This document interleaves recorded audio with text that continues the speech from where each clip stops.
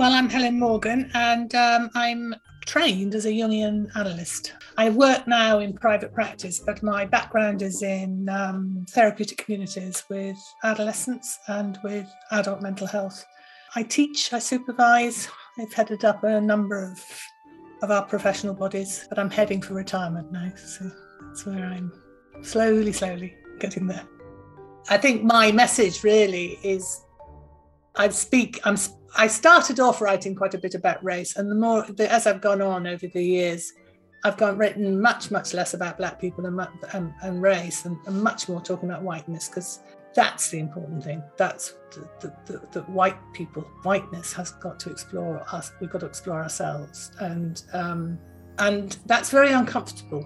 It's actually a lifelong task, and it's not easy. We don't have the resilience. We have this thing called white fragility, which isn't weak at all. It's ways of holding on to our privilege. So, if you want a comfortable time, don't come to my talk. But if you do come to my talk, then I'd ask if you come as openly as possible and think about it, because also white people can get very defensive. There's a lot of whataboutism. Why aren't we talking about sex or gender or sexuality, disability, all sorts of things. We have in various ways of defending ourselves against it. But it's about, my argument is, as I said, is that we suffer from this too. And this is just one way of perhaps opening up that concept of whiteness and how we work with it.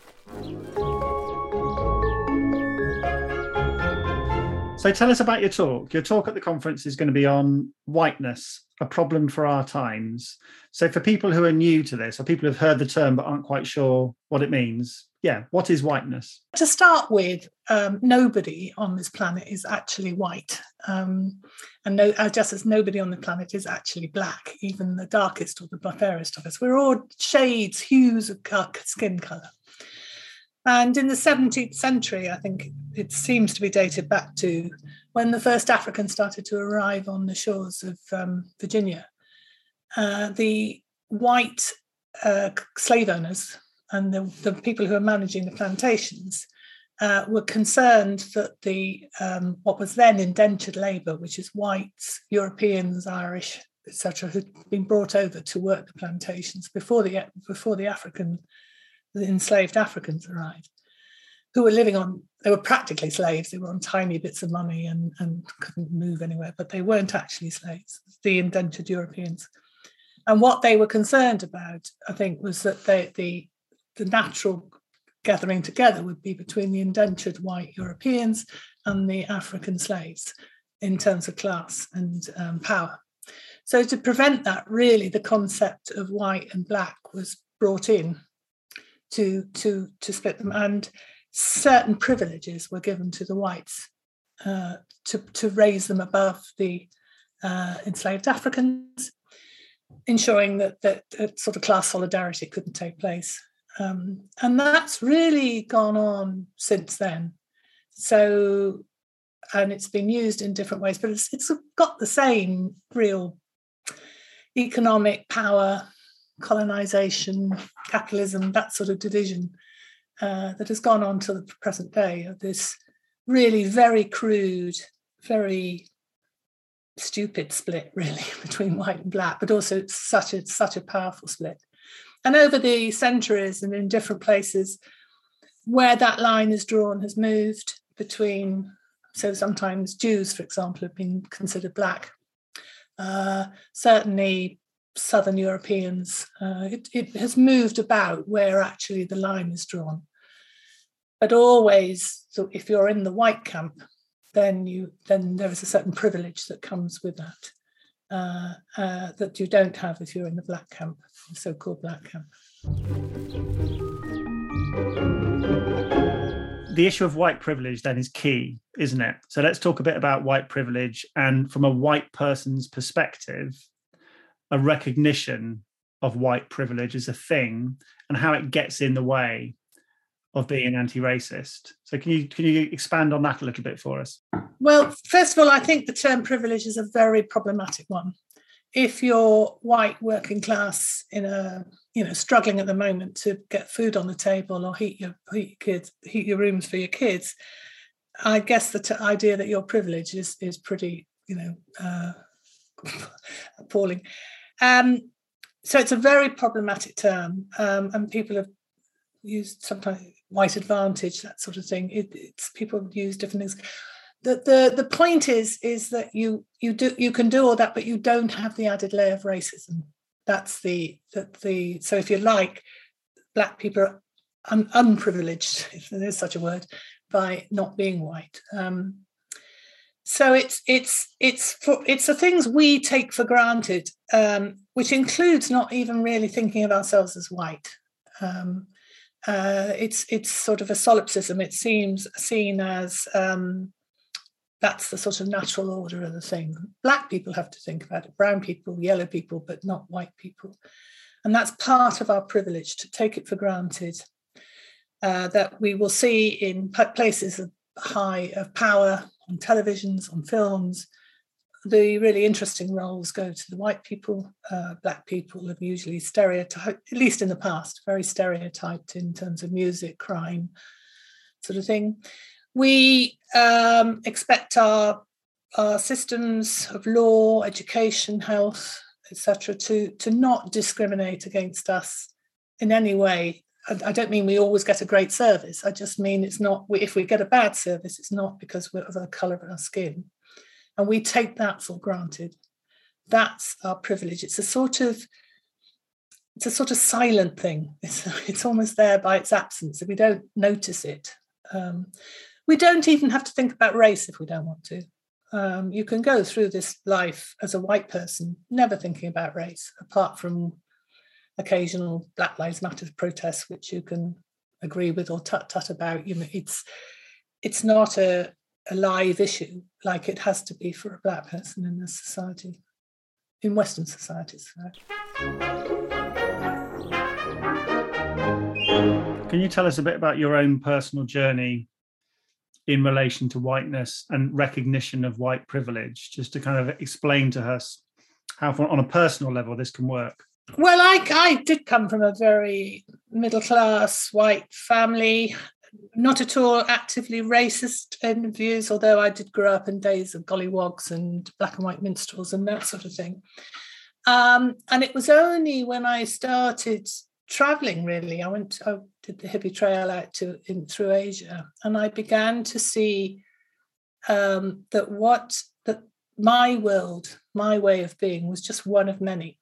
It wasn't the right one, and everything else was interestingly bizarre and different. It was just, mine was as bizarre and different. In my book, I talk about a time when we're waiting in Hong Kong to get visas to go into China. We go to the cinema and we see a film which would have been very much on Sunday afternoon B-movie television then, the sort of thing. And the films we would have seen about the Opium Wars would have had handsome white soldiers in very beautiful red coats and things, fighting these dastardly Asian, ugly,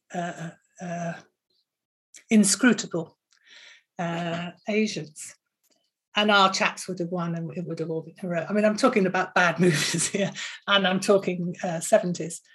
And in the cinema, it was the same war, but it was a Chinese film.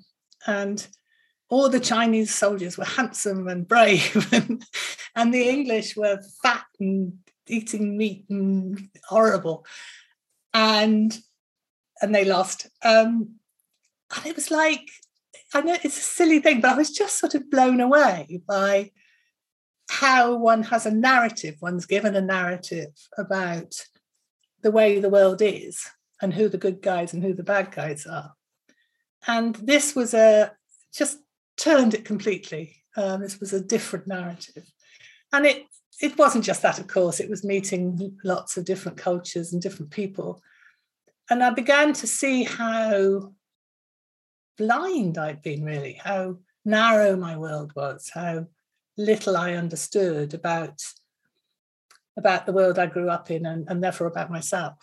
And I wanted to explore more, really. And I came back and began to see just how, I suppose, the history of colonialism, British rule. I began to think about how we became and are practically still on top of the world hierarchies, and what that meant, and made me really re-examine a lot of my own thinking and assumptions. And where are we now then? Thinking about how Black history is taught in schools and the curriculum that we have in universities here in the UK, where are we now, do you think, in our kind of journey towards where we need to be? Well, I think it's an interesting time. I think it's a very interesting time, and I think Black Lives Matter has made a huge difference. Actually, I think it's not. We've had times like this, and things erupt, and then they die down again, and the order is established. I think for some reasons, I guess it's timing somehow. But where with the death of George Floyd and the response to it across the world. There was a sense, I think, of people have had enough, that this isn't, and I think a lot of white people began to feel we've had enough, that we're suffering from this as well. Not in any way like Black people suffer from it. I'm not at all equating it, but it's not healthy for any of us. And of course, I think the white right has reacted to the response in terms of this anti-woke, all this stuff that's going on at the moment. I have been thinking, I come from Bristol, and so the toppling of the Colston statue in Bristol which I used to, when I was 16, there was campaigns to try and remove Colston. This is not a new thing at all. So to see him toppled was, for me, a great thing. But I think for a lot of white people, there's an identification with the statue and the terror that actually Black people are going to rise up and topple us into the harbour, Bristol Harbour. It's certainly very strong in America, where the white people are going to be in the minority in not very long time. So there's a sort of fighting going on, I think, which is expressed through anti-wokeism and on one side, and the real attempt to re-examine the national trust, looking at our statues, our own history, which is terrible. Our colonial history in terms of slavery was the suffering this country caused, and that's the past. But most of the wealth of this country is built on that slavery, or a lot of it. And I just think there's the Williams and Kate's visit to the Caribbean recently. There's something about the Jamaicans saying, we're not having this anymore. It's the old world order is really being challenged at the moment, and it's not going to die easily. There will be a fight back, a backlash. So let's talk about that. You say that if we want to dismantle racism in society, many people must first let go of their privilege and their power. Can you give us some examples of that happening, some tangible examples, or also thinking into the future of what you think needs to happen? Well, I think in terms of actual changes, if we look at some of the ways in which Black people are disadvantaged, there's some awful statistics about childbirth and Black women that are quite appalling. Never mind the number of Black people the proportion of Black people in prisons, or the lack of services in mental health, all those sort of things. It's where it's no good us white people just tut-tutting and saying that's a bad thing. we need to sort of really take on these institutions and look at what we might have to give up. Now, I'm obviously in something like childbirth. It's not saying, oh, well, what some white women have got to suffer in order that the Black women are better well treated. There are certain things where we need to think about, well, what is going on here? Where are the resources going? Why is this happening? And it means that we may have to give some things up. White people might have to give something up. If we're looking at, for example, the proportion of Black people who reach top management jobs, if we're going to really seriously take on the task of looking at why that happens, seeing how systemically we can change that structure, it will mean less white people having top management jobs. There will have to be things we give up. And I think that's where we have to really examine what it is, how far will we go as white people to let go. Can we talk about a practical example of that?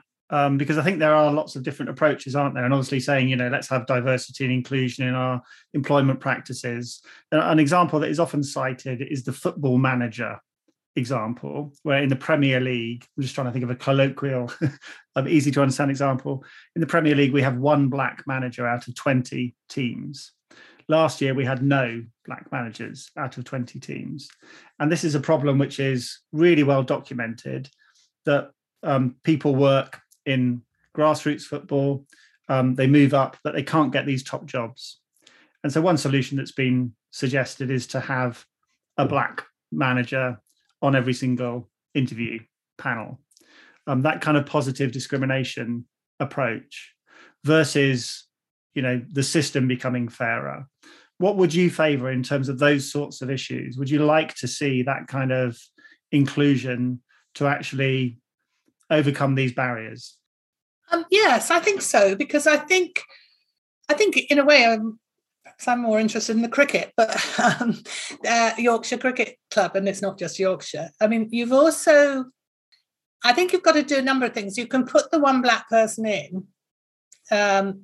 You've got to be very careful they're not the token Black person who doesn't solve it all.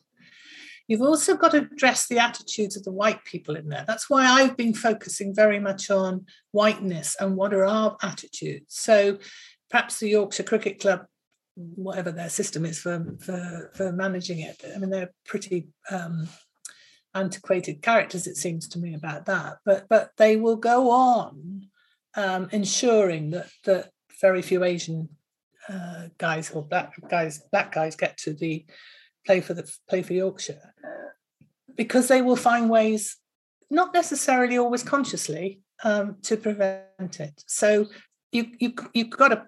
I think there's got to be more representation, but you've also got to do a lot of work with the other white people as to, are these Black people really going to be allowed to have an effect? It's not unsimilar to the way women.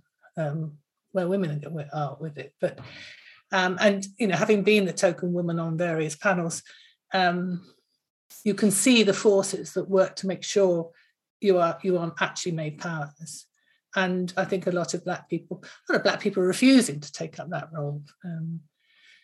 I think we've got to do much more examination of ourselves as white people. I don't think just saying I'm an anti-racist is enough, because it's such a system that to say I am not racist in the system is pointless. It doesn't mean anything. So we've got to do quite a lot of work on our own thinking, the inevitable racist thoughts that will come into our mind. We have to do some work around that. We have to do a lot of thinking about language. In my profession, for example, the word primitive is still used a lot. And, the roots of that are very suspect. Not even suspect, they're pretty appalling. It's a lot of work. And what worries me, although I think it's right, I was trying to answer your question, for Black representation to be there. Unless white people do the work, it'll make no difference at all. Unless we examine what our privilege is, where it is, how it operates, we will just find ways of making sure that nothing happens, nothing really changes.